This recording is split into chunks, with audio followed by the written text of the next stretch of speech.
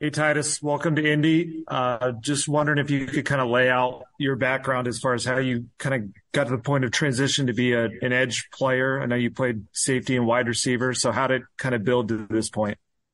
Man, I got recruited as a receiver going into college back in 2018. Defense was pretty banged up my freshman year, and my head coach, I played both sides of the ball my freshman year as well. So my head coach was like, hey, you just want to transition to defense and stick to it. And I was all for it. Just get on the field and just compete. I was all for it. Jake So Arthur. that's really how the transition worked. Jake Arthur.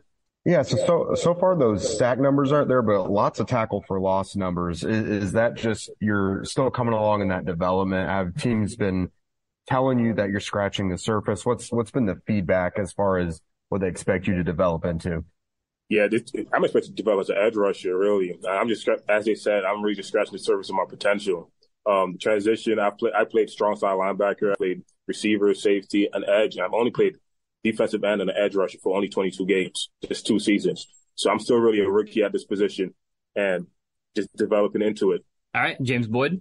Hey, how you doing? Congrats again. But what made you commit to the edge? You know, sometimes guys might not want to switch positions or go all in with something. I mean, it's probably rewarding now, but when you don't see it like right then in the moment, like I'm going to get to the NFL at this position, what made you have that conviction to just believe in it? I always believe the coaches know best, and that's the best position the coaches thought I could play. So I just listened to my coach and committed to it. I just followed the process of football, just listened to my coaches. That's really all it was. I just kept on grinding, kept my head down, just trying to keep getting better every single day at it. Did you expect to get drafted? I don't mean that in a rude way. I mean, just what was the process? Were you in front of the TV? Were you hanging out with family? Can you give us just behind the scenes of how you got the call and how it came together?